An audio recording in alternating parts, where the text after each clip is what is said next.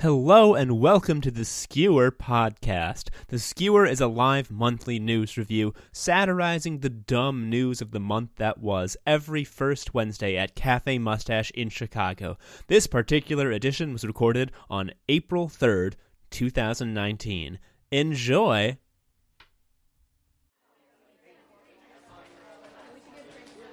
When I say kung pao, you say penis. Kung pao. Penis. Kung pao. Penis. One more just because 3 is good. Kung pao. Penis. Thank you. Hello, everyone. Welcome. Happy spring. Happy April. Happy Aries season. Hello. Welcome to the Skewer, a monthly live lit show where we round up the news from the last month and we skewer it. And I'm gonna say, yeah, that's what we do. And I at least I can't speak for Tom who created the show, but I mean it in all 3 senses of the word skewer that I can think of, which is we penetrate the news's chest with a wooden stake so it can turn to dust. We lampoon it in a humorous gimlet-eyed fashion, and we discuss it with a particular but not explicitly articulated ideological bent, a skew, so to speak. This show is not normally distributed. It's not a bell curve. I teach statistics. I'm used to being boring in front of a group of people, so welcome, and all of this will be on the final exam. I'm Devon Price. I'm your guest host tonight. I'm also I was the first performer ever in the Skewer, in the very first Skewer. Thank you. And I will be the last.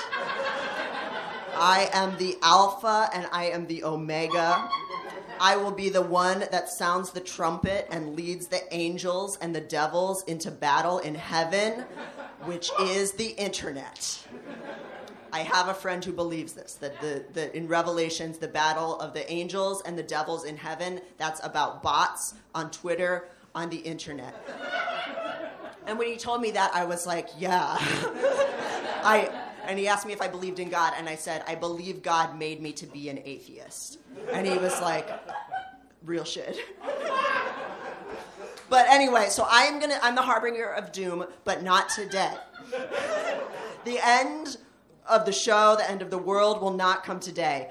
Today I'm just the host of the show, and while I am interested in ending all comedy shows for good, I decided a few days ago that my opening monologue shtick was not going to be that this is the last Skewer of all time. I really thought about pulling that, and I kind of did just flirt with it a little bit, but we're not going to do that. We've all seen that shtick over the last couple of years, ever since 2016. Everybody's talking about it's the end of the world all the time. I think we've all mentally starred in our own fair share of eschatological softcore pornography in our minds the past couple of years. And if you don't know what eschatological means, it means the study of the end of the world. And probably you didn't read Infinite Jest if you don't know that world. And so, God, I wish I were you. Because I had an Infinite Jest phase. And I had a Ron Paul face. So I used to really want to rein in the end of the world, you guys. I really used to want to bring in whatever kind of libertarian nocturnal emission of dirty coal smoke version of the end of the world that people who like Ron Paul would think of. But when we really think about the end of the world, the thing is that the end of the world is not this gritty, sexy liberation that we all like to think the end of the world would be. It turns out that when the world is ending, you still have to go to work because you're not completely sure that when the world ends that it's gonna end, or that it's gonna end in a way that actually spells the end of money and property, at least in your lifetime. And so you just keep dragging your carcass to your job. But you also have this looming sense that everything is about to change irreparably at any moment, so you're kind of caught between extremes, voting but also hoping for a paradigm-shifting revolution, putting money in savings all month, and then at the end of the month getting a sleeve of tattoos, because when we're in this Mad Max future, you want the cultural cachet that a cool tattoo would give you. Fantasizing about murdering rapists with your teeth, and then smiling vacantly during work meetings about the new point of sale system. That duality. Reading books about fascist states and how painfully normal most people's lives were even during fascist uprisings. But then drinking like one rosé at 11 p.m. if you're me. And then posting on your private sex Twitter like, wake up, sheeple. Let's riot in the streets, you know. I stapled this because I knew this was going to be a problem. Thank you for your patience. Oh, that's the names of the people in the show. I'm sorry. Thank you for your patience. We're still thinking about the duality between the end of the world and having to go to work, just to reorient you. And you're like posting on your private sex Twitter, what will it take, sheeple? Even though you know that, like, as long as most middle class people have food and Instagram, they won't ever want to riot in the streets, and neither will you. And that's not how any paradigmatic shift in anything works anyway, but like, damn, dude, like, wouldn't it just feel good for things to be simple for once, just simply bad enough that it was a line in the sand? And I don't know. I'm going to get serious for a second here. We like to think of life and like the end of the world and how shitty everything is in terms of epiphanies and moments that changed everything, even though existence is this series of spectrums and continuums. Again, I'm a statistics teacher. And human beings are also very adaptable, so whatever happens, it becomes our new baseline of badness, no matter how bad it is. And we can't all be actually walking around all galaxy brain all the time. We need naps and to wipe our ass and like to replace our shoes, and so we focus on middling concerns and are busy all day until we're alone in the quiet and dark, and it arrests us with the terror that nothing is ever going to change in an earth-shattering way. It's just going to be more of this, just shifting too slowly for any of us to like find purchase with our feet against it or do anything to stop it. Anyway, this is not the last Skewer of all time. Because this is not the end of days. I'm not a harbinger of doom. God, I want to be. God, I just want to be Sailor fucking Saturn, you guys.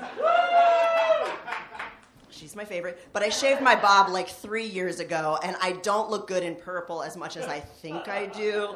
And the world never just ends like that. We just kind of limps and adjusts. It's evolution, baby, like that Pearl Jam song. Shit fucking sucks, but we adapt to it, either setting the new succulus as our baseline, as I already said, or getting tougher, stronger, more resilient, maybe more jaded. And we just keep going, and we eventually as individuals might end, but all this stuff, it doesn't. And that's a fact that's both hopeful and harrowing, depending on how we make meaning of it, depending on the stories we tell ourselves about it. This month, some horrible shit happened as usual. But we also had many periods of revelation. A massive college admissions scam was revealed, and consequences are maybe being metered out, maybe. A once beloved pop star was revealed to be the predator we all knew in our kind of sour stomachs that he was. A horrific act of terrorism and Islamophobic violence was enacted, and a nation rallied and agreed to give up its assault weapons swiftly in response. The Mueller report, which many of us hoped, kind of deceiving ourselves, that it would be a salve. And it was revealed to be like so many other things in our world, meaningful as a thread in the larger tapestry of human existence, but not pivotal, because nothing will save us. No thing will save us. There's no such thing as being saved. This is not the end. We keep going, nothing dooming us forever, nothing our Messiah. We live in the nuance and struggle and tussle, and we make it until we don't. And then, like the news of March, we turn to dust. Welcome to April. Welcome to spring. Welcome to the Skewer. All right. Our first writer tonight is Jax Barker.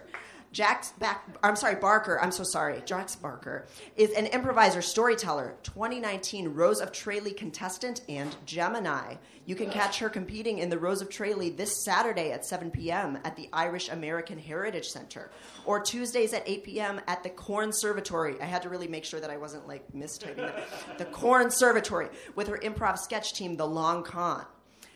April 10th at Volumes Book Cafe for Pour One Out storytelling series. Let's put it together for Jax Barker.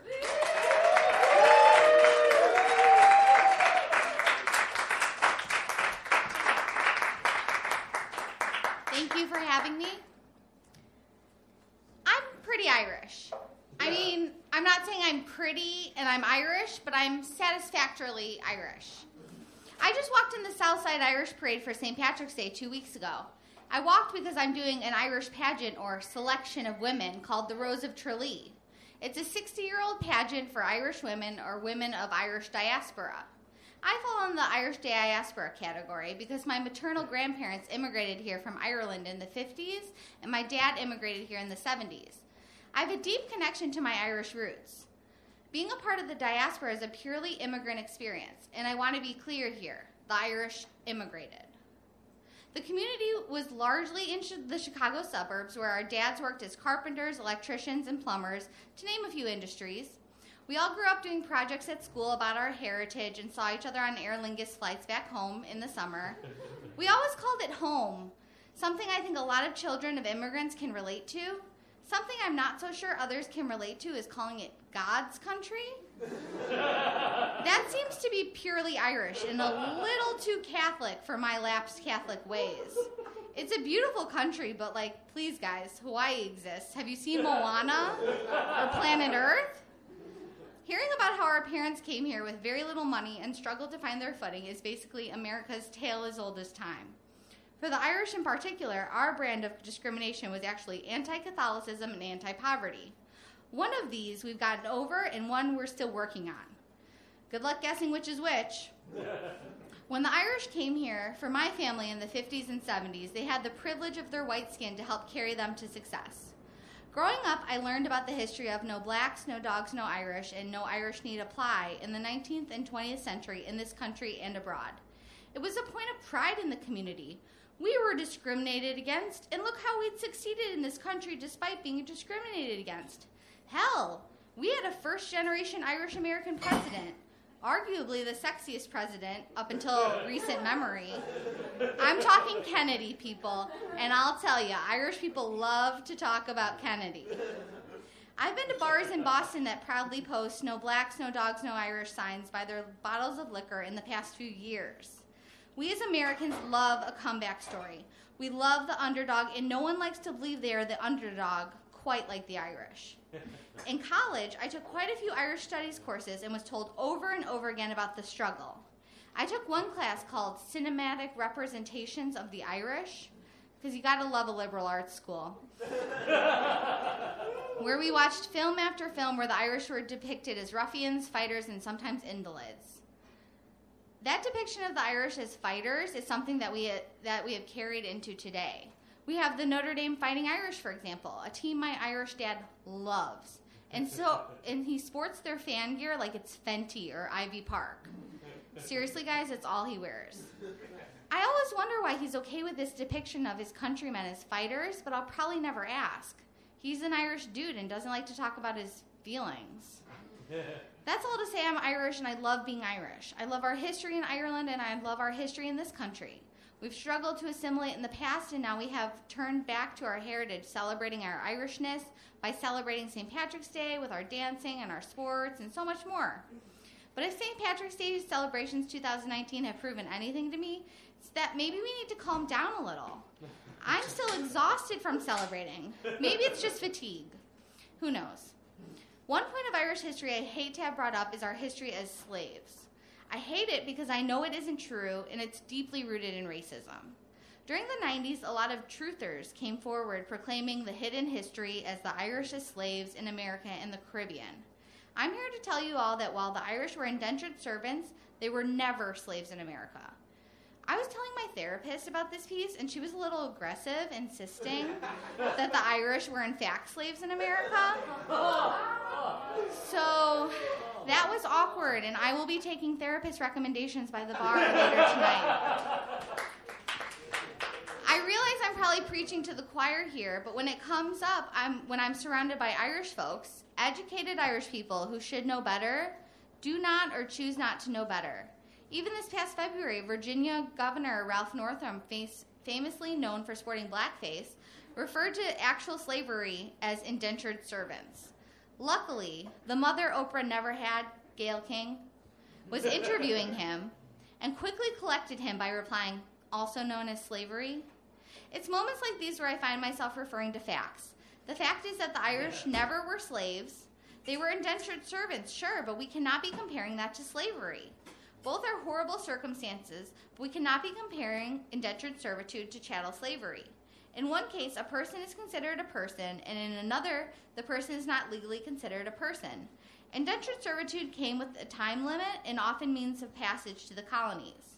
The ending sentiment when this comes up is usually, well, we got over this, so why can't you? This us versus them mentality is what's keeping the Irish back, in my opinion. First, we can't get our facts straight, which is embarrassing. And second of all, we look horribly racist, because that's what some of us are. Racism in the Irish community is one of the main reasons I don't consider myself a part of the community. I recently saw a picture from St. Patrick's Day with the t-shirt saying Irish Lives Matter. And I thought I had gotten rid of all the riffraff during the 2016 election. I was wrong. Because we know Irish lives matter because they are valued in this country, and honestly, a large portion of the police in this country are of Irish descent. There was a video on Facebook for St. Patrick's Day this year of Irish members of the Chicago Police Department talking about where they're from in Ireland and encouraging viewers to celebrate the holiday responsibly, effectively humanizing this organization that very recently worked to conceal the murder of Laquan McDonald. I don't even get into how a black man got an Irish last name because you all know how that happened. So I wasn't surprised when it was shared by many of my Irish friends and family here in Chicago and home in Ireland. One of the police officers is from my dad's village in Ireland. This race to see who suffered more is fruitless. There's no competition. It's like putting Beyonce up against anyone. It's just not fair. I guess I'm here to repent. It's Lent, and even though I'm a lapsed Catholic, traditions die hard. I just have such mixed feelings. I'm being so proud to be Irish in so many ways when there's this underlying racism in the community that I do not accept. Irish people have suffered enough atrocities throughout the centuries of British occupation, to famine, to decades of armed conflict in Northern Ireland. Why do we have to have this false narrative, too? It devalues the actual suffering the Irish have endured. I know we all love a meme, but the use of total falsity, I can't say that word, to perpetuate racist ideology is not a good look. It makes me not only not proud, but embarrassed to be Irish. I'm participating in the pageant, The Rose of Tralee, this Saturday. I just hope I don't have to hear anything about the false tragedy of the Irish being slaves in this country. God forbid it comes up, I'll have to show my true Irish self and let the fiery woman inside come out. Maybe the stereotype of the fighting Irish isn't so far off, but I hope when I have children who will be Irish, this myth of Irish slavery will be dead and buried. I do have hope that we as a community can stop believing this far-right lie and confront our racism and othering. And now I'll get off my Irish soapbox. Oh, I said it wrong. Okay, I had a punchline. I'll get off. And now I'll get off my Irish Spring soapbox. Thank you.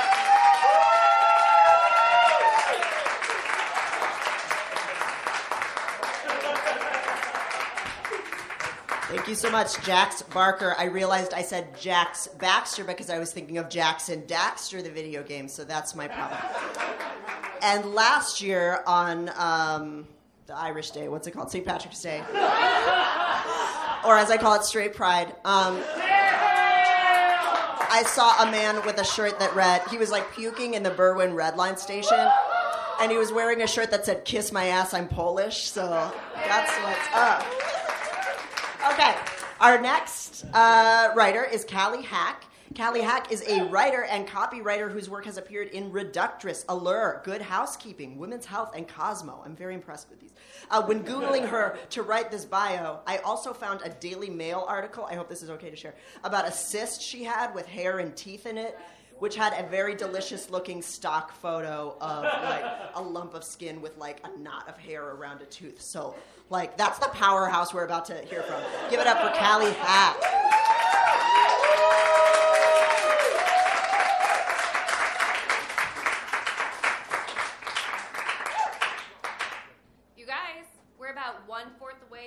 2019. Congratulations. Round of applause. It hasn't been easy. This year, if there's anything that is trending or a constant, it's been the year of the scam exposures. And if we are exposing frauds and wanting truth, and if this means more salacious tales for scammers for the next 8 months, I am here for it. So I thought about using this time to air all of my truths and get ahead of any exposing that may happen. And then I was like, who do I think I am? I have a 9-to-5, and it takes at least 3 pep talks with my dad to get the courage to ask for time off. I'm not a scammer. As a child, when I felt sick at school, I was afraid to ask the teacher if I could go to the nurse's office. I thought teachers just automatically assume any kids who asked to go to the nurse's office was a liar, which some of them were probably. So I didn't want them to think I was a fake, and I didn't want them to hate me because I am a catastrophist and a people pleaser, and those are 2 things that scammers definitely are not. So I feel guilty and terrible about everything. There was this one time, though, where I told a guy that I was dating that I took 2 melatonin to fall asleep when I actually took 3. Because I was like, oh, if I tell him I took 3, he might think I have addictive tendencies, and then he won't want to date me. So he was like, hey, how many melatonin did you take? Super innocently. And I was like, 2. And he was like, you took 3, didn't you? And I was like, yeah. So I'm not saying I'm free of sin or anything, but I'm very terrible at lying. Anyway, we're in the year of the scammer, and because we're all so sick of bullshit and we just want the truth. So already this year, we've had Anna Delvey, the fake New York socialite who conned New York's elite into thinking she was a German heiress. Her criminal trial is happening right now. And if you're not following the Instagram that's dedicated to her courtroom sartorial style, you are missing out. Black chokers are coming back in. Get on it. I'm buying 5 later. Okay. Then we had Firefest Billy, which that was a scammer gift from the gods. And we even have Lisa Vanderpump getting exposed, you guys. For my housewife fans out there. Yeah. Okay, which brings me to Elizabeth Holmes of Theranos. Have you all heard about this story? Okay, if you haven't, here are the clip notes. So this well-off, young, white, blonde woman, of course, right? Blonde, white women are, truly disappointing, and we're ruining everything. So, but also, I just want to say I'm kind of proud. Hear me out. So she is the youngest female billionaire to be charged with massive fraud. She has joined the ranks of high-profile male scammers, which I know, I shouldn't be proud of as a woman, but I will celebrate any glass ceiling that we're breaking. So, anyway, this young blonde woman, convinced, a bunch of high-profile people that she could develop technology that would revolutionize the medical industry. She started a company called Theranos that claimed to be able to run, a bunch of blood tests, hundreds of different blood tests with one single drop of blood, which is huge, if it was possible. But, because right now, people have to give, vials and vials of blood to test for all sorts of conditions. So one drop is amazing, and investors wanted in.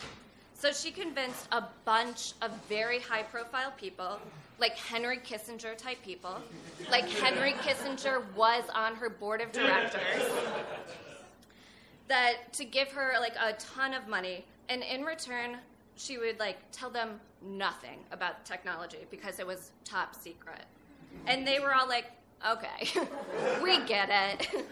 So for almost 10 years, she had everyone fooled because she told people it worked, and she exaggerated claims, and people just believed her, which, wow.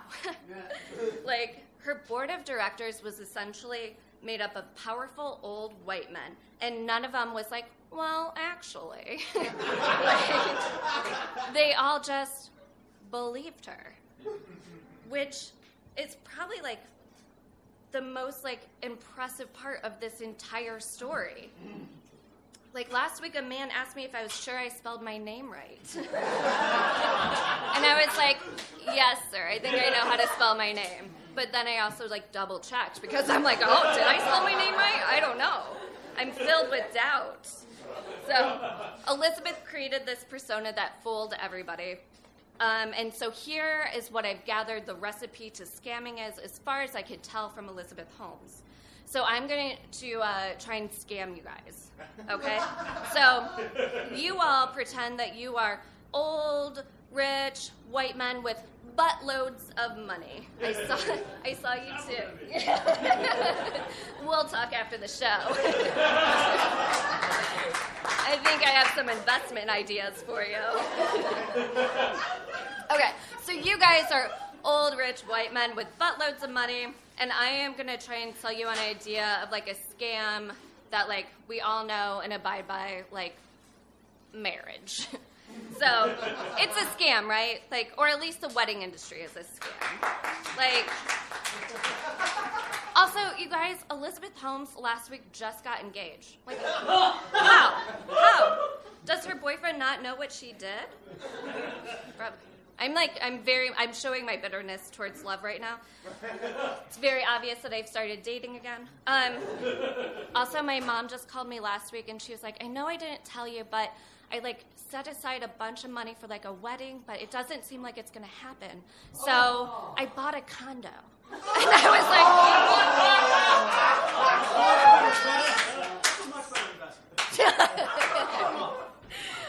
I'm a hater right now, though. So, okay, so roll with it with me, you guys. I love love, don't get me wrong.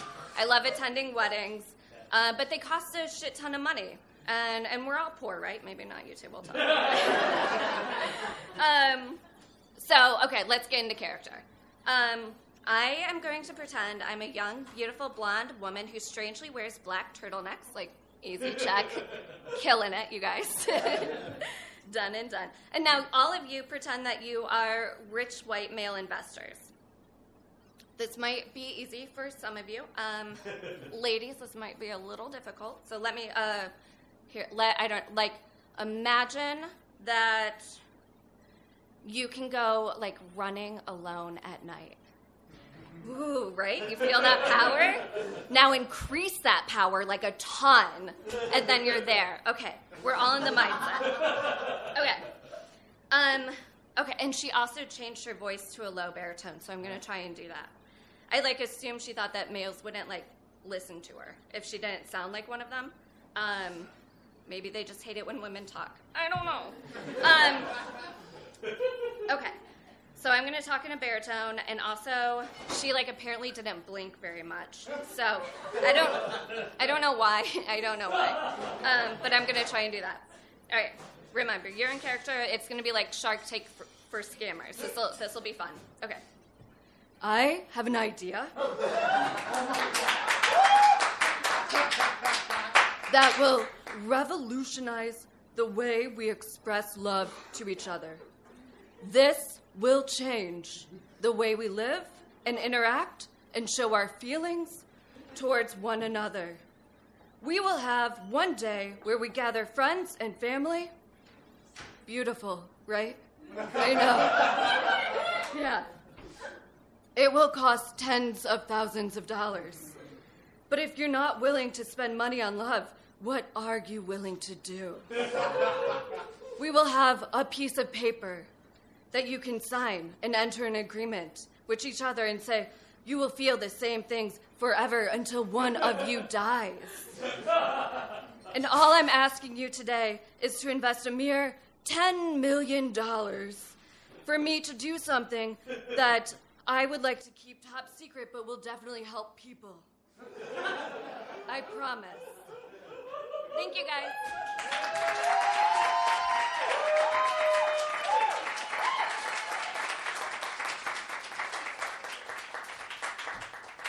Calle Hack, everyone. Since scams have been broached, for anybody who's looking for a fresh scam, topclassactionlawsuits.org I do it every month. I get checks in the mail for things I didn't buy. Thank you. Yes, like I think literally this week I got a check for like $17 for like Burt's Bees that was like misadvertised as organic, even though I bought. Yeah. So run small scams. They do make you check a box that say that like you testify under penalty of perjury that you did buy the thing, but there's no way they're gonna. This is a pro scam show. Sorry. Okay. All right, so now it's time for some comedy. Bill Bullock is a comedian based in Chicago. He is currently co-producer and co-host of 2 wildly popular showcases in Chicago's hip Logan Square. That's off of his website.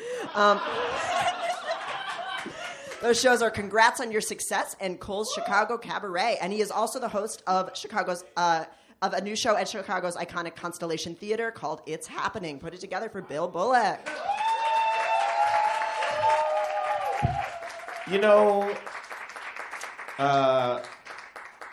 this show is great because the people who run this show do a very good job of checking in with you and letting you know that if you don't respond to their emails, that they will use information from wherever they can find it, even if it is wildly out of date. I run one show in the hip Logan Square neighborhood.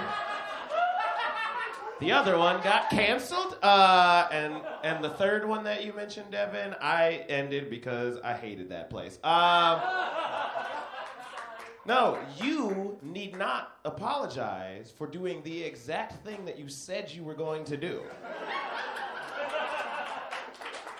The email, I was just reading it, and I was like, it's literally on my phone right now. I was just reading it. This is what it says. Number one of the 4 things on this email. 7 things, but only 4 are actually important. Number 1, if you haven't already, and then in giant bolded letters says, send me /Devon your preferred bio. If you do not, we will cobble one together from what's on your Twitter or whatever. We will plug things that are out of date if you don't stop us. Send those bios. And I was reading that while Jax was on stage. You feel me? Like I was woefully underprepared. Woefully underprepared is actually like the theme of So because the other thing is that Tom asked me for my topic, and I didn't respond because I hadn't chosen one yet. And so when he sent me a message, it's like, hey, I don't know if you got the email, but like for real, what the fuck is your topic? I was like, I got one. Don't worry. It is. And then I just typed something out. Like, it just came to me at the moment.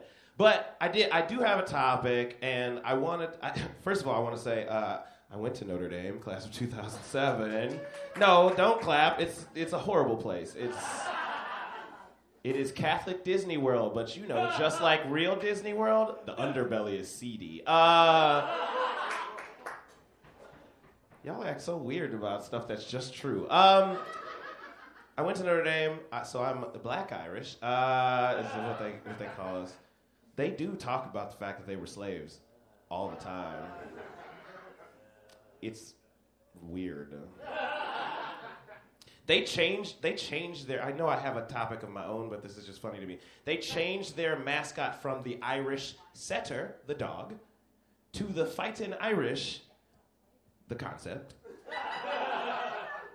Because the Irish students on campus, it's Notre Dame, it's French. It's a French Catholic university. But the Irish kids kept getting arrested for fighting. And so the South Bend police would call them those fighting Irish at Notre Dame. And they changed their name to that. They're so dumb. It's a bad place. I got a very good degree that I will never use again because I do this now. I went to school for computer science and my parents are so mad. Anyway, I want to talk about, I'll get to it. People always have the conversation the debate about whether life imitates art or whether art imitates life. And I think that is stupid because if you don't think that art is like woefully, badly imitating life, then you ain't been paying attention in the last 2 years. Cause like, look outside. It's a nightmare. Art is just barely scratching the surface of what life is actually like. What I want to talk about is Mr. Jussie Smollet. And most of you are white, so you don't know what I'm talking about. Jussie Smollet is an actor. He is black and gay, and is famously on the hit show Empire. It's a Fox show. It is a soap opera about the recording industry. It's set in it's filmed in Chicago. It's filmed here. Jussie Smollett. Here's the thing. I have a lot of editorializing that I could do, but I'm just gonna describe the shit that happened. So this is what happened according to the news, right? Jussie Smollett, actor on the hit show Empire, attacked brutally by racists wearing MAGA hats. Literally, he said they're wearing MAGA hats. Attacked. They punched him in the face. They tackled him to the ground. They said, "This is Trump country. Don't be," and they said a bunch of like homophobic stuff. And then they poured bleach on him and put a noose around his neck. This is what he said. And he went to the hospital. And then, like, a couple days later, it's like, first of all, that's like, oh no. You know what I mean? Like, oh no, I'm sorry that happened. Who are you, Jussie? Who is that? That's what a lot of people said. I am black and queer, so I knew. And then the next thing that happened was, like, the cops were like, we're investigating. And then some random cop said to some random reporter, but we think he might have faked it, though. And then our cops were like, no, that's not real. What are you talking about? And everybody was like, what the fuck is going on? And then a million more things happened in the next month and a half. Like a million more things happened. People went back and forth, left and right, about whether or not this cop who had said that leaked, that he had faked, that hoaxed this whole thing was a liar. They tried to figure out who the cop was. And then they arrested 2 suspects. And it was like, dope, we got him. And then the next day they were like, nah, they aren't suspects anymore. And we're like, what the fuck? And then they were like, they're Nigerian brothers. And you're like, why is it so specific that they're Nigerian? And then you remember, oh, MAGA hats, this is our country, we're taking it back because we're white and we want it. We want it all, we want everything, we won't let you have anything. And it's like, oh, Nigerian can't be that. No wonder they're no longer suspects. How did you arrest 2 Nigerian brothers? And then they're like, oh, the Nigerian brothers are now witnesses. And you're like, what? To what? He was alone.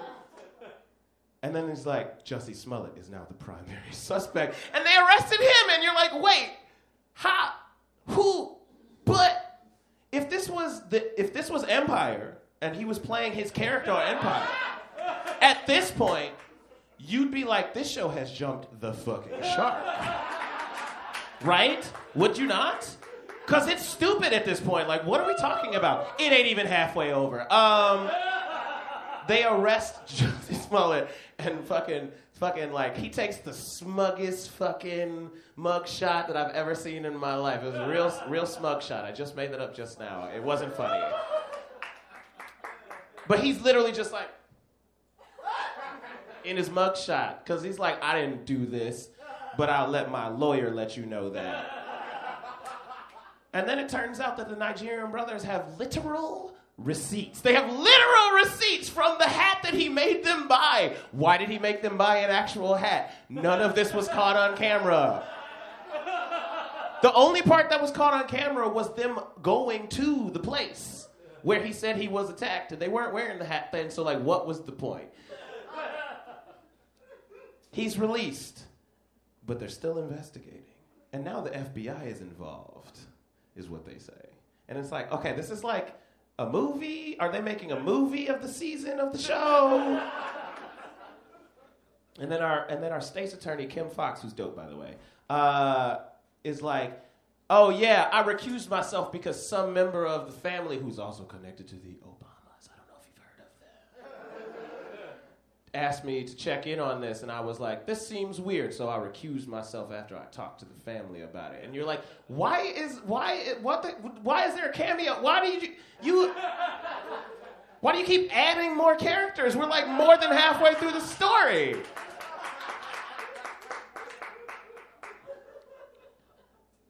And then they're like, oh shit, this looks bad for Jussie. I have a podcast where I talk about unlearning the bad things that you internalize from white supremacy and the patriarchy. It's called Unlearned. Look it up on unlearnedpodcast.com. But I literally remember saying, wow, so Jussie Smollet, fucking lying-ass bitch, like lying-ass motherfucker, just like fucking threw his people under the bus 2 times, like the blacks and the gays 2 times. He just threw us all under the bus for what? His personal enrichment? Oh, they throw his ass under the jail. But then I remembered that the cops are liars. The cops lie about us all the time. The blacks, the queers, all of us. And he's both.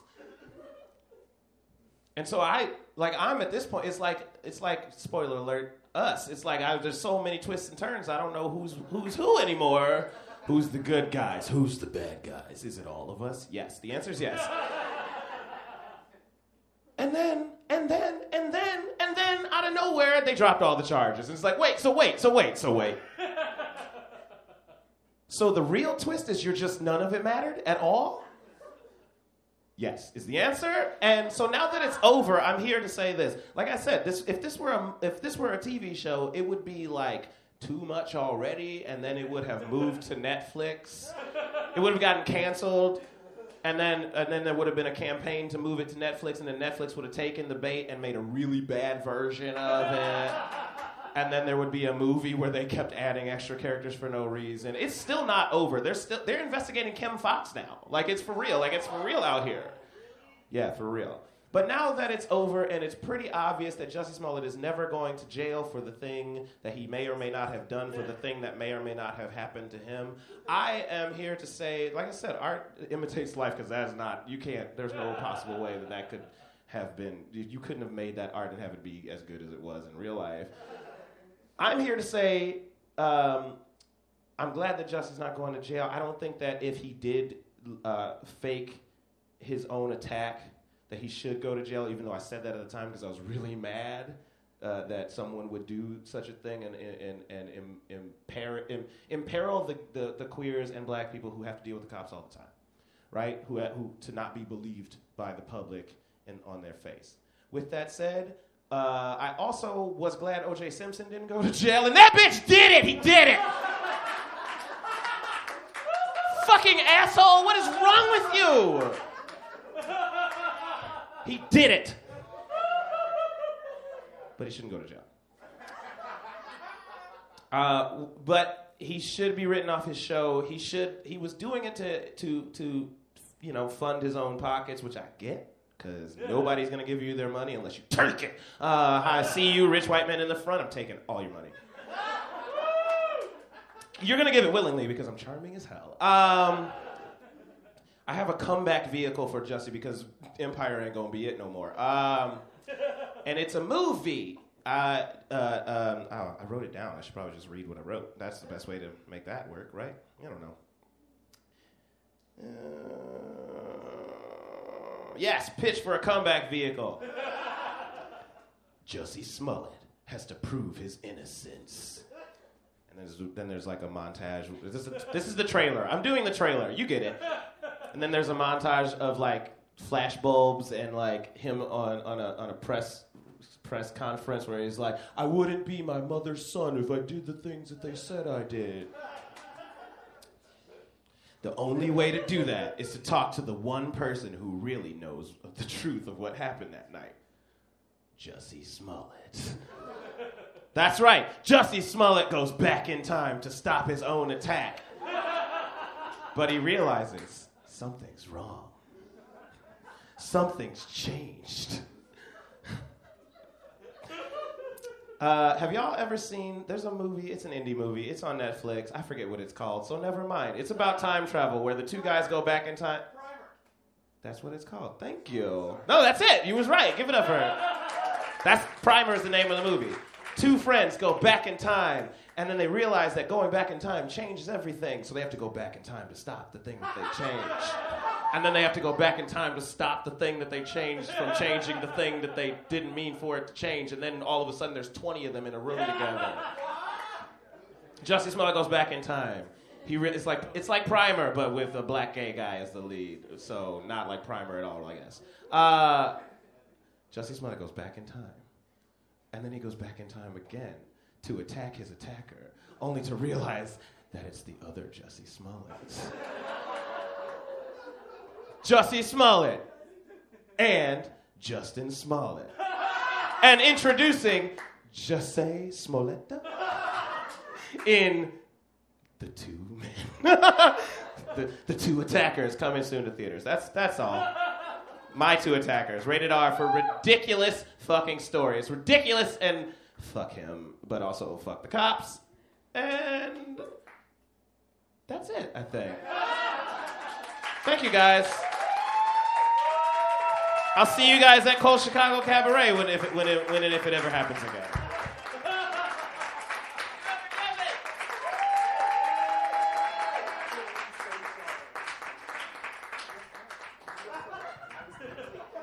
Bill Bullock, host of one show in the hip neighborhood, Logan Square, and Unlearning the podcast, which when I wrote it down, I wrote Unlearned, but then I had to check in on the podcast.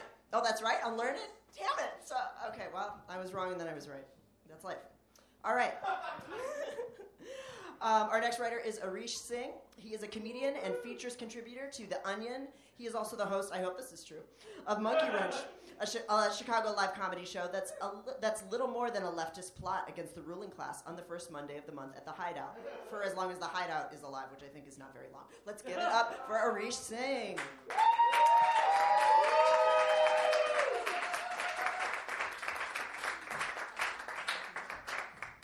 Everybody, first my condolences to all the white people over the whole Mueller thing. I know how your community is dealing with that, and that a bunch of Russian oligarchs could take an election that was supposed to belong to American oligarchs. I feel for all of you. I feel deeply. But I'm going to keep it to local elections here for this. I'm going to be talking about Andre Vasquez unseating 40th Ward Alderman Pat O'Connor, one of the longest-serving members of the Chicago Machine, 36 years. He started at the young age of 28 as an Irish slave and moved his way up to alderman. Feel-good story. Vasquez is one of 5 Chicago Democratic Socialists of America endorsed candidates to win their race for alderman. I am, in fact, counting Rossana Rodriguez of the 33rd, who did come out on top, still being counted, and I do demand, as has been the demand of queer socialists of Chicago, that Deb Mell concede by taking off her bow tie. So, 100% on that train. But I want to talk about another distinction that Vasquez has tonight, he being the only alderman elected to the Chicago City Council who is a former battle rapper. My condolences for Sharkula losing in the first, but you can't win them all. Yes. Andre Vasquez was once known as Prime. An allusion to the beloved 80s pop culture cartoon / toy figurine Optimus Prime, who was later ruined by Michael Bay in the 2000s. And he was a rapper who was part of the venerable 2000 Chicago hip-hop group, the Mole Men. Right? Give it up for the Mole Men. Yeah, that's what I thought. So yes, before becoming Alderman Vasquez and leaving the Mole Men to join the lizard people who run our government, he was a battle rapper. He also led a rap group called Middle Ground, which I assume was a fearsome rap group from the wrong side of the tracks with incredible radical centrist politics. Check out those funky, fresh rhymes from John Lovett and John Favreau. Vasquez started rapping at Lane Tech High and participated in the rap scene centered around Navy Pier, which now sounds lame as hell, but maybe it was cool back then.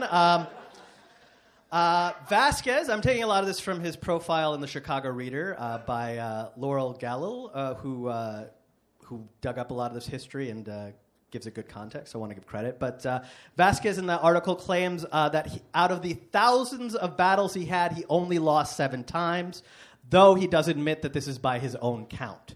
So that's an important career skill as a politician, being able to fudge your own stats. So that's in his favor. I think that's a good indication that he's appropriately skilled for the job. As Prime, Vasquez toured with the rapper Atmosphere, freestyled with Guru of Gangstar, appeared on the battle rap theme shows HBO's Blaze Battle and MTV's Direct Effect in 2000. So a not famous rapper, but a notable career with good TV credits. So he definitely has the contingent of Chicago comedians who've never moved out of Chicago, right? We can understand.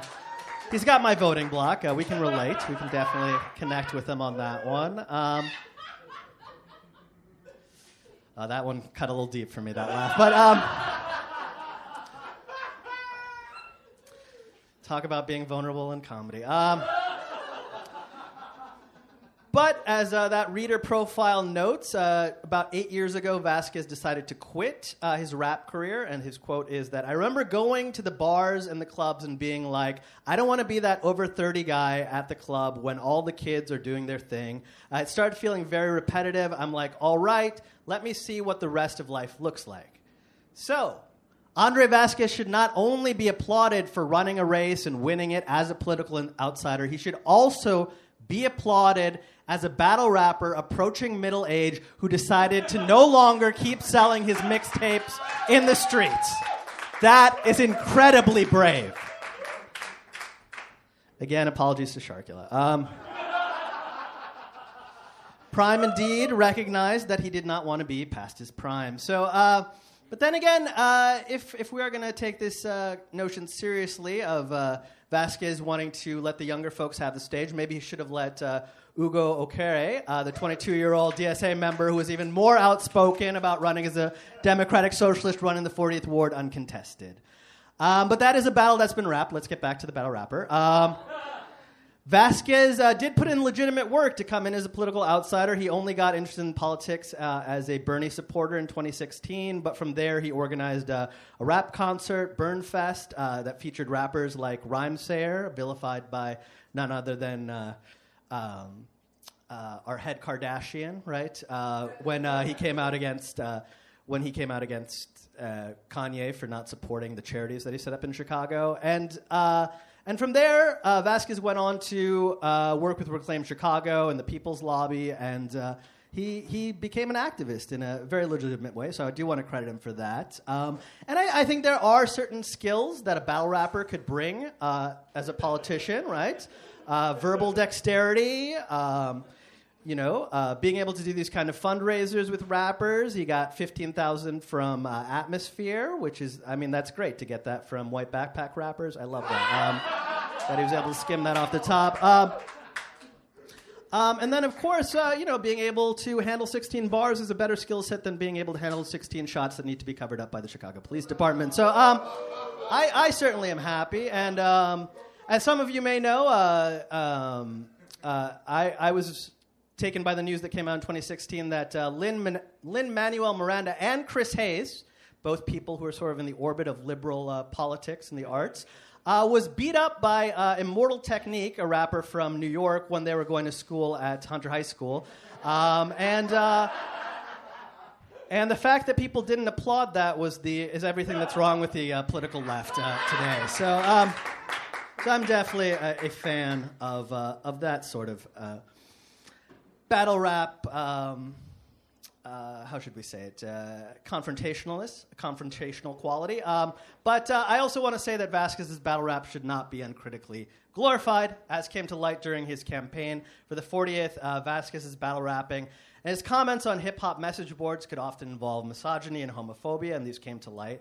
And they deserve to be considered. And I will say that probably comes as no surprise to anyone who followed late 90s or early 2000s battle rap, or really anyone who was around in the late 90s and early 2000s. Go try rewatching some of your favorite films from that era. It's not so easy.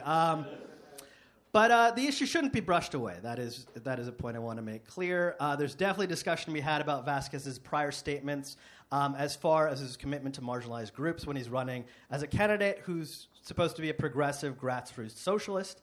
And it would have been a lot better if Vasquez dealt directly with these comments before they were brought up by the O'Connor campaign, who released them under the sinister The Truth About Andrew.com website, where these statements came out. And some of them are quite terrible, using anti-trans language. He even used the statement lazy border jumpers, even though coming from a Latino background with undocumented family members. And he has apologized for these statements. I want to make that much clear. And I think they are seriously sincere apology that is offered. But I think also it's a discussion that needs to be had. And I do hope people hold his feet to the fire about that now that he is elected. But I do want to also bring up the other half of this, that this is...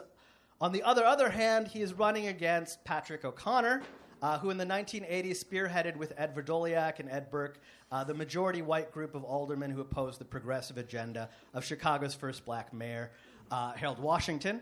And add to that legacy being the Chicago machine politician, floor leader for Daley and Manuel, gave multiple members of his family city jobs and excused it by saying nepotism is fine. It worked for thousands of years in Great Britain. Dead on. That is what he said. And this year, he accused O'Carey, who I mentioned previously, of not trying to build power in the community of the 40th, but just for the Nigerian community of the 40th. So Patrick O'Connor's racism has to be put into context too. And so when you read reports that interview O'Connor, and he says things like, I just don't see this as part of the art form, because many of you probably read Patrick O'Connor's column in The Source during the 2000s, right? You know, when he was a critic of the art form.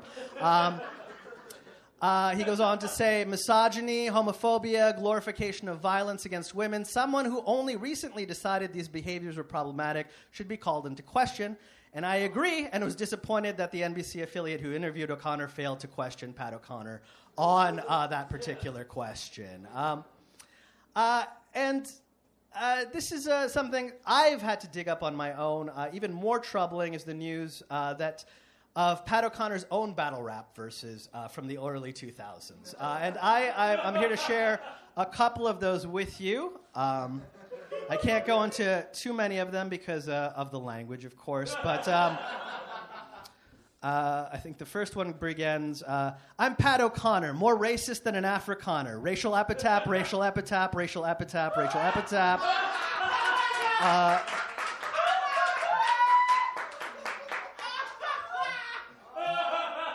Y'all fans of Tupac and Corrupt, while I ran a super PAC and kept it super corrupt. Racial epitaph, racial epitaph, racial epitaph. Why should I put the brown and the black on the dole when I can put 15 members of my people on the payroll? Racial epitaph, racial epitaph, racial epitaph. And finally, I think the most sinister verse. Yeah, I partnered up in the 80s with Ed Verdoliak. Yeah, I slipped the pill in his water. Yes, I gave Harold Washington that heart attack. Go Cubs. Racial epitaph, racial epitaph, racial epitaph. So yes, Mr. Pat O'Connor killed Harold Washington and is no longer, thankfully, the alderman in the 40th Ward. And I hope Vasquez comes through on his promises of being a alderman who represents everyone in his community and represents them respectfully. Thank you very much.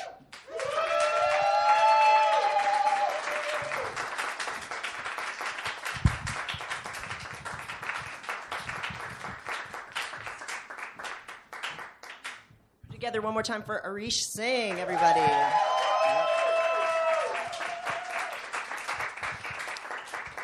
And let's put it together for Cafe Mustache. This is kind of the obligate time to remind you all that we have, especially the white men in the front, that we have a donation bucket. So if you have any money, we deserve it. and thank you. It's now time for my favorite portion of the Skewer, the debate portion. Yes. And debates here are as lacking in substance and the capacity to change people's minds as debates are anywhere. And I say this as someone with a National Forensics League, like jersey, like I lettered in forensics. Like that's my shit. That's my problem. But here they're at least intended to be funny, so we don't have to just fixate on whatever shred of, like, you guys remember in the second presidential debate when Ted Cruz had that weird, like, shit on the corner of his mouth? And, like, we just had to fixate on that as, like, a life preserver of entertainment. This is supposed to be funny. So, okay, and the topic is bullshit, and I made it up. So, so humor me. All right, let's bring our competitors up to the stage. First, Tom Harrison is the co-founder and producer of The Skewer, host and GM of comedy RPG podcast Shuffle Quest, and I think this is like a self-drag, Calm Genius. There's no drag in Calm Genius. Two great things that you want to be and that I am. Okay, good. I'm glad that you're harnessing that. Our next competitor is Kelsey Buckley, is an improviser and performer. She is on the house team Teenage Nicholas at the Crowd Theater performing Friday nights at 10. She's been improvising for 7 years, and her special skills include convincing people she knows what she's talking about and her killer Joan Cusack impression. Welcome.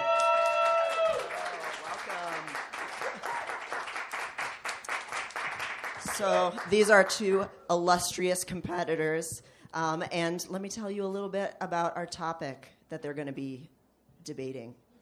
So this month, as you may remember, Donald Trump has been working to revive his long-standing feud with the several months dead former Senator John McCain,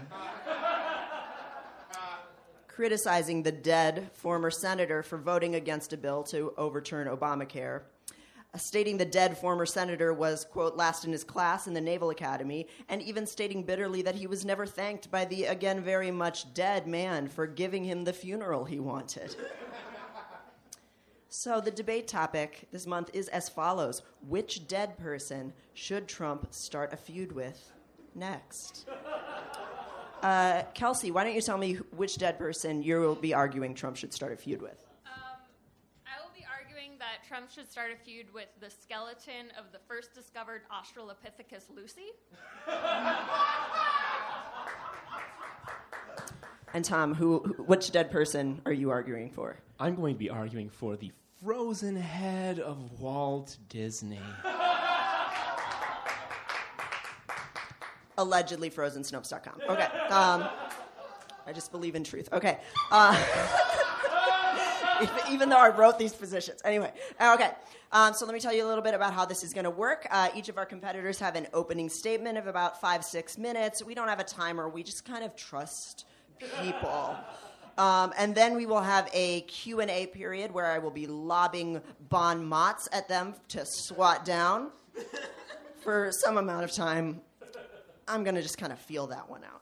And then they are going to have closing statements for 1 minute, and then you guys are going to vote for who won using claps and noises and things like that. So that's how that's going to go. Do either of you feel strongly about going first? I would love it. All right, Kelsey is going to be going first. Let's hear it.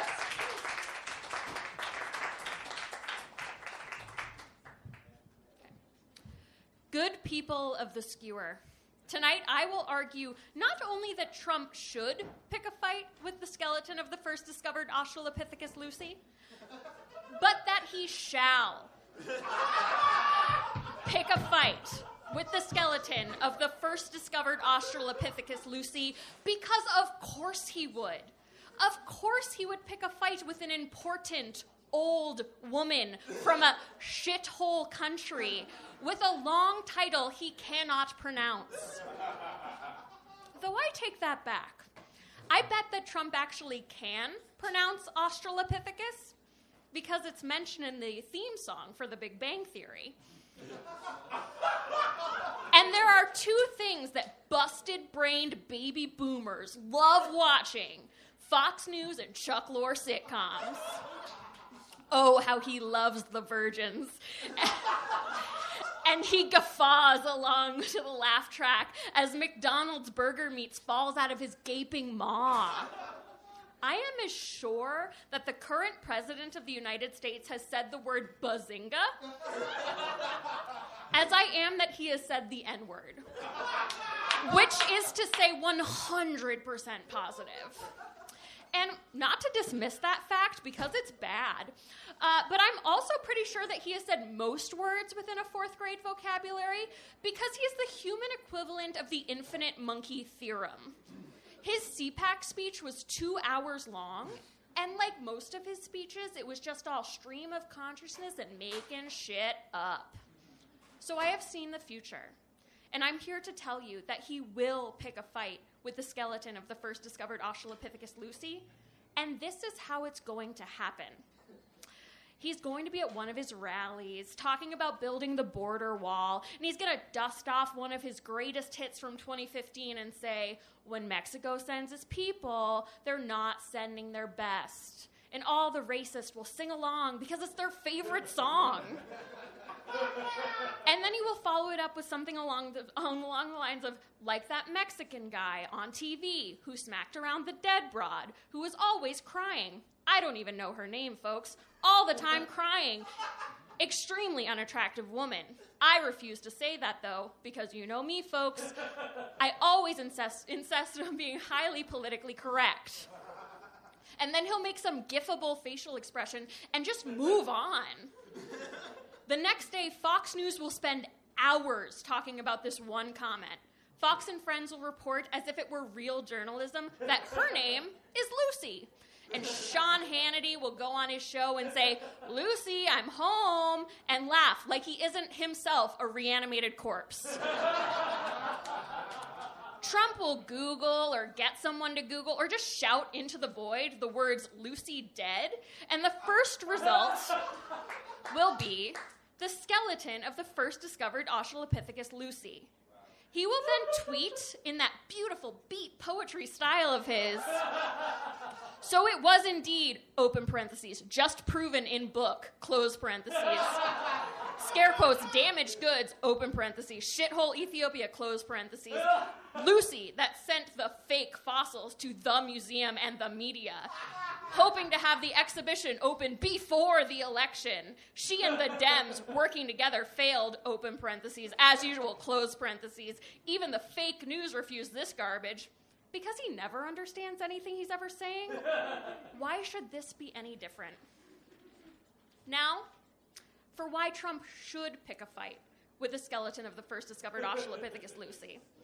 Because if his fight with the skeleton of the first discovered australopithecus Lucy distracts Trump, he won't notice Homo sapiens, that's us, evolving and adapting to climate change. Which australopithecus do you think were more likely to survive? The ones who were picking fights with their ancestors, the Ardipithecus? Or the ones who were smashing stones together and trying to make shit happen? I'm talking human beings born with mutations like gills, lungs that can inhale carbon dioxide and exhale oxygen, the ability to photo-fucking synthesize. The only ways we, or rather the future we, sorry guys, are ever going to survive on this planet. If Trump's fight with the skeleton of the first discovered australopithecus Lucy gets bad enough, Mike Pence will get distracted too. So he can't introduce legislation to outlaw the X-Men. Like you know he would. If Trump picks a fight with the skeleton of the first discovered australopithecus Lucy, that is the hill he is going to die on, leaving the rest of us free to evolve and adapt to climate change and live in our new underwater world, a Trump-free paradise for many years to come. That is why Trump should and shall pick a fight with the skeleton of the first discovered australopithecus Lucy. Good people of the Skewer, I thank you for your time.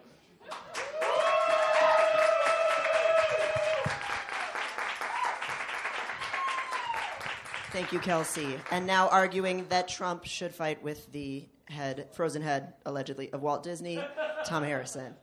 Take it away. Well, if you're gonna do it right, I want to make it clear right out of the gate that Walt Disney was 100% cremated.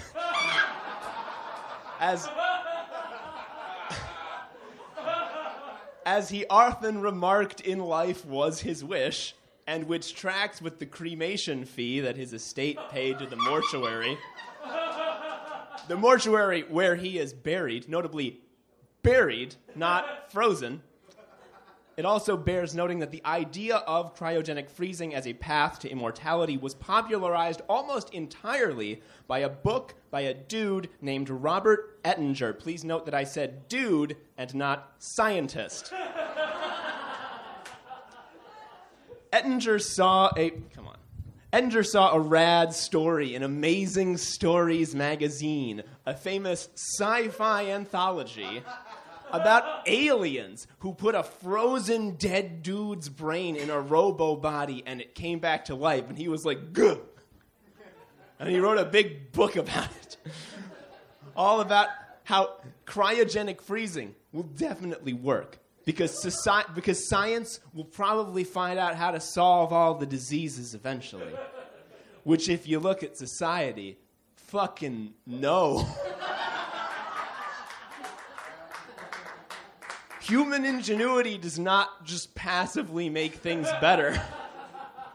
We cooked the earth into a shitty oven world where the only viable career path that still exists is to yell the N-word while playing Fortnite. Pause for laughs. And all the scientific progress that Ettinger thought would have gone into curing cancer instead went into making a big algorithm that thinks I want to see tweets from banks. All this is to say that my topic is a stupid and easily disproven conspiracy theory that only a dipshit would believe. And at risk of sounding like some sort of Daily Show-ass #resistance lib. Sounds like freaking Comrade Drumpf to me. That's the motherfucking tea.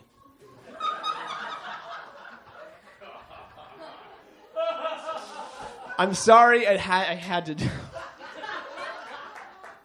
Listen, it happened. I can't undo it. The fact remains, we need to keep Trump distracted as often as possible. The witch hunt thing was fun, but it's spent now. With Robert Mueller finally revealing himself to be the kind of guy who gets a 7-figure VP job and asks in a sonorous basso during an all-hands meeting, "What is email?" We now more than ever need to keep Trump occupied with extremely stupid traps. And as his recent feud with noted corpse John McCain has proved, there is no surer mind trap for our God King than bellowing at the grave. Feuding with a dead person rules, because by definition, you can't win any more than you already have. Meaning it can't ever end. And that is helped by the fact that attacking a dead guy will reflexively make all the big, important, serious news personalities get extremely offended and be like, "Oh, your lack of decorum. How dare you, sir? How dare you? You must cease this boorishness, sir." Which is like the equivalent of a kid walking up to his bully and going like, "You'll think twice about bullying me when you hear that my mom said that my ballet is merry and gay." It is a perpetual motion machine where Donald will call Anderson Cooper, or Donald will make Anderson Cooper go like, "My word, sir." And then Donald will call Anderson Cooper a cuck bitch. And on, it will just loop. And yes, it will turn our brains into boiling bog ooze. But that would have happened anyway. Maybe if Trump's doing this, he won't have time to make it illegal to be trans or something. And who better? I'm preparing for the page turn. Who better to get Trump in a feud than Disney's icy head, as mentioned, the fact that the core concept is extremely not true will play very well with the QAnon crowd and provide months of free content for the right-wing media industry that exists to pump howling propaganda into every cop's brain for 24 hours a day. The feedback loop is strong, folks. And Disney is also now apparently the SJW company that made Star Wars for girls and is making the superheroes woke. They hate it, is the thing.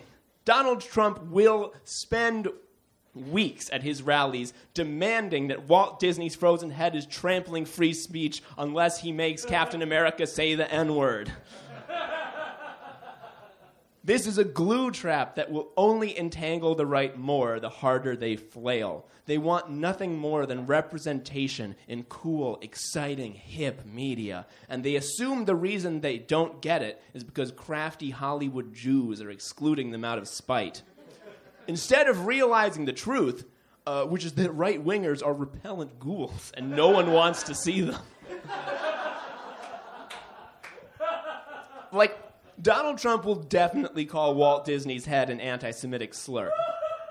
Walt Disney was not Jewish, but what is and isn't true has never stopped him before.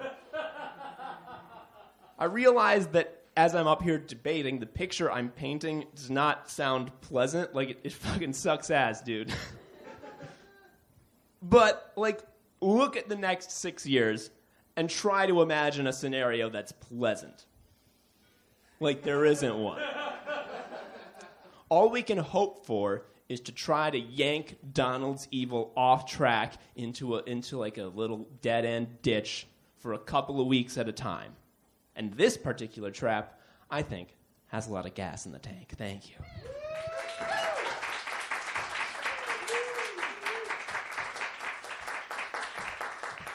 All right, friends, we've heard the opening statements, and now it's time for the question and answer debate period. So I will maybe bring this guy over here. So, because some of these questions are for individual debaters, and some of them are for both of them. So when it's a question to both of you, step up as the spirit moves you. Okay. And my first question is one of those examples. It's for both of you. Given Trump's style of event planning, cheeseburgers for award-winning athletes, gold diarrhea sprayed over every possible sconce, and the like, what would Trump's funeral for your dead person look like?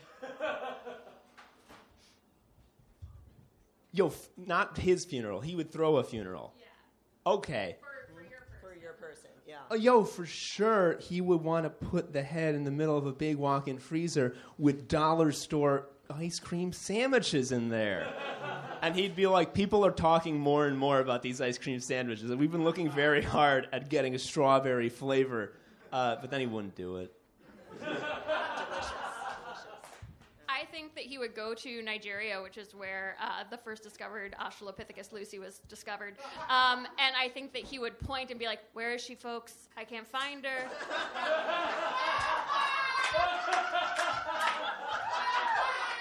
I don't think she exists. Everyone's talking about it. So I think it would be an anti-funeral. Okay, so my next question is for you, Kelsey. So the australopithecus species reigned on Earth from 4.4 to 1.4 million years ago, had very high IQs and used tools.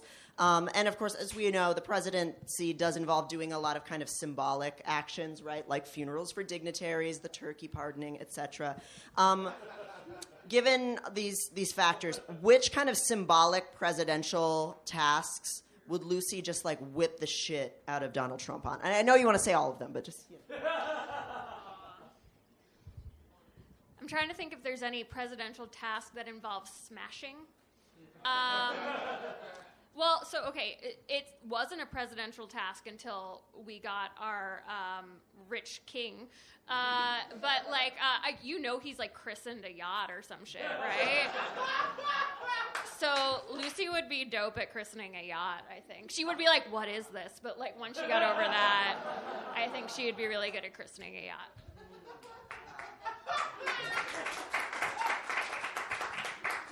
Okay, my next question is for Tom. Walt Disney was a media magnate, multimillionaire, a man with a TV show, and a racist. Trump would have so many reasons to get along with him. So my question is, how did their feud begin? Well, I think it's a basic fact of psychology that we hate the people most like us. Like, anytime I see a calm, beautiful genius who's just going along the street and he just looks up and says, like, all of my opinions are right, I'm like, fuck. Oh, I hate them.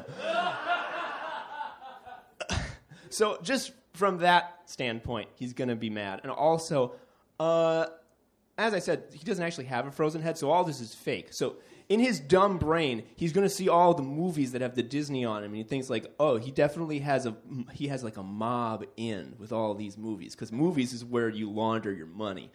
So he's like, well, each of these movies is definitely a free $1 billion for Walt Disney's head, and because he will, as I will say, he doesn't understand what death is, so he's going to think that the head is still getting paid.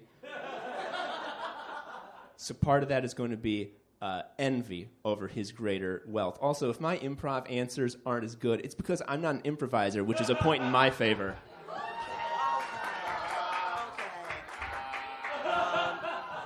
That did remind me of an Atmosphere lyric because... I'm sorry. Because I'm white and I'm bad.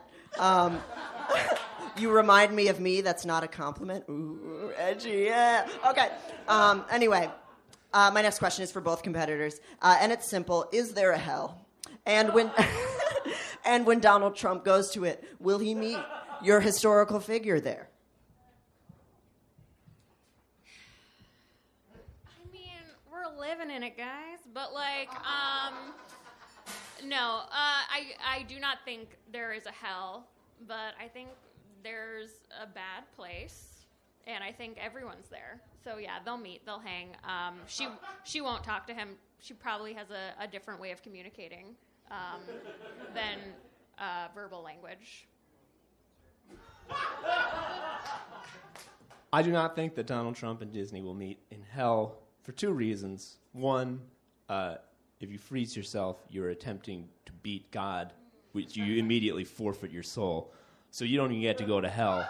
That's just facts. It's in the Bible. And second, as I will expand on in my closing statement, I believe that you're making a sort of assumption, a dangerous assumption, to presume that Donald Trump will ever die. Fucking thanks, man. Okay. Well, I'm sad now, so we're going to end this. My last question is kind of an inversion of my first question, which is, if your historical figure was to plan Donald Trump's funeral, if God is merciful and death exists for him, what would that funeral look like? Lucy would be real sweet, because I think that there was probably because our Australopithecus had to be like a pack culture and like communities. I think they probably had a beautiful death ceremony of making sure that they didn't bury their dead, but they were covered sweetly. And so I think she would extend that same favor to him, because she probably wasn't evil like he is. Maybe she was. I didn't know her. As a fellow extremely rich white businessman who did everything in his life for the purpose of extracting the maximum amount of value from the world around him, I think it's ridiculous to think that Walt Disney would not be a MAGA guy. And if you are like, but no, he made those wholesome movies with those universal values. It's like, well, have you not seen conservatism before? They can have opposing views. Dissonance is built in. It's part of the thing. So I think it would be a very respectful funeral for a friend. All right. This concludes our question and answer portion. Donald Trump's never going to die. We don't know about hell. Okay. So now we are going to have our closing statements. They're a hot, tight, 1-2 minutes, whatever. Do we usually end in the same order, or if we switch? So you will be giving us our first closing statement. Thank you. Correcto. One thing I want to make clear will not happen if Donald Trump feuds with Disney's cryogenically frozen head is He will not have any kind of revelation about mortality or his impending death. And, like, I get why you think he would. Like, the reason the frozen Disney myth was so irresistible and caught on the way it did is that the only obstacle for rich people, really, is that they're going to die. And so it's funny to us to see someone who we know has so few problems flail so foolishly about the one they still have. Oh no, they say, I'm going to die. What am I going to do? Where am I going to put my money? I better freeze my special brain. And we laugh. The monsters who crush us under their all-powerful boots suddenly blubbering in fear at the one thing they should have known was going to happen. You may be hoping that Trump, too, in this morbid feud, will catch a glimpse of the grave and for a moment suffer as we do, as pitiful ants in an uncaring void. This won't ever fucking happen. Because as I've said on this show before, both today and in previous shows, I truly do not believe that Donald Trump will ever die. Like, when his time comes and the Grim Reaper shows up at his bed, he just won't know what he's supposed to do. He has never conceived of a reality where he can die, so he won't. He'll just believe it so hard it becomes true. Like, remember that clearly fake medical report that that said that Trump was the healthiest person that the doctor had ever seen? Like, it's clearly a lie, but, like, I think it's also true. He believes it so hard that it's real now. Yes, I am saying that he can psychically influence reality to fit his beliefs. How else do you think he got elected? Donald Trump has powers. And honestly, maybe we need this feud. Like, part of what made the John McCain feud so compelling is that Trump, in his own extremely wrong way, was right. Like, John McCain does actually suck ass. And that fact needs to be mainstreamed. Disney just acquired 20th Century Fox and is a media monolith wielding power unheard of in human history. And the fact that their movies are even as vaguely progressive as they are is a fucking miracle. The nanosecond that they believe there's more money to be made... Whoa! The nanosecond that they believe that there's more money to be made in going full fash, they will do it. And it will convince people. Iron Man will turn directly to the camera and talk about how it's good when the police use lethal force. Because they put their lives on the line just like me. The people in your office will watch it and think it's true. Disney will do this. The second it is economically viable, they will not hesitate. Yeah. I'm not saying that Trump should be the one to sound the alarm about Disney being way too powerful. Like, he's going to do a terrible job of it if he do it. But it's better to have it out in our national conversation than not.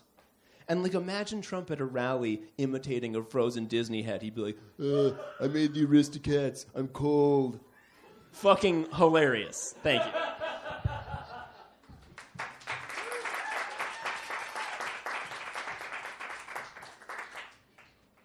Good people of the Skewer. My opponent would like you to believe that Trump should pick a fight with the dead media magnate Walt Disney's allegedly cryo-frozen head. But I think he shan't. Because as discussed, why would he ever do that when they're basically the same person? Rich, old, racist men who love calling themselves entrepreneurs for making money off of other people's work.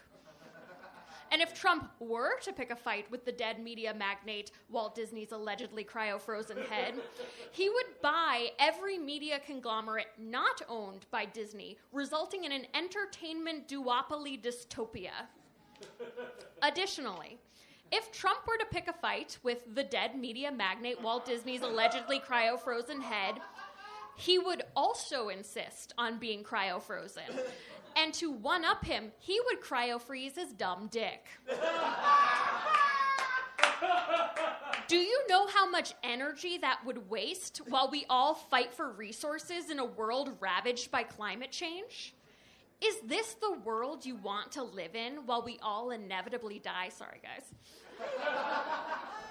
A world where there is an amusement park called Trump World at Mar-a-Lago, and Mike Pence is forced to wear a bootleg Mickey Mouse costume. A world where Trump's dumb dick never dies while we all struggle to survive. Or would you rather a future where Trump and his administration become extinct while we evolve and adapt and thrive in a brave new world? Good people of the Skewer, I thank you for your time.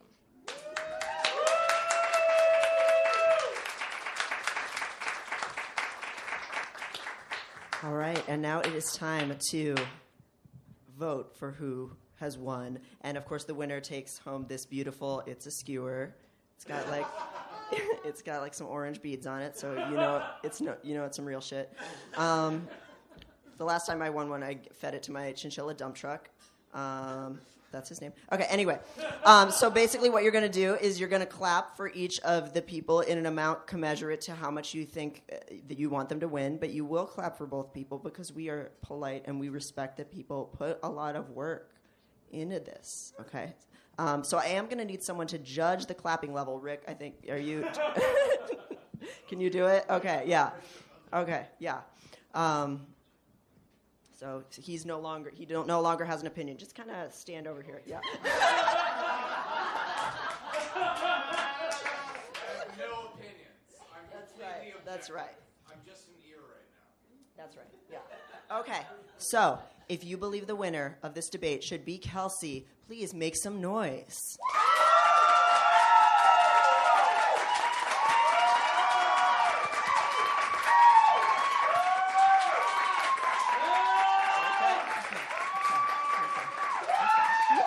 Okay, we're done.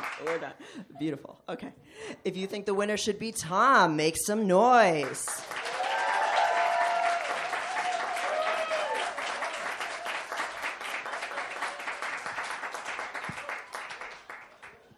Richard. That was really hard to gauge. My ears tell me Kelsey?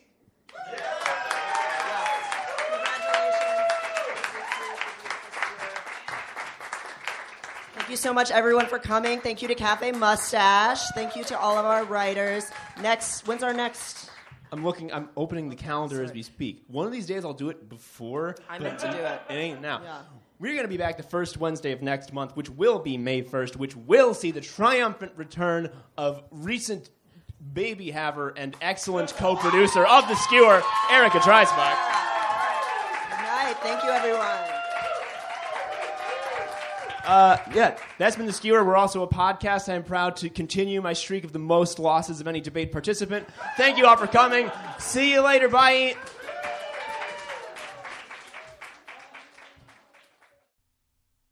Thank you for listening to the Skewer podcast. If you liked what you heard, you can come to a live show the first Wednesday of every month at Cafe Mustache in Chicago. Or you can subscribe to this podcast on wherever you get your podcasts from. Or give us a rating and review or something. We like those. If you'd like to be on the show, you can email us at skewerchicago@gmail.com. Thank you so much for listening, and we'll see you next month.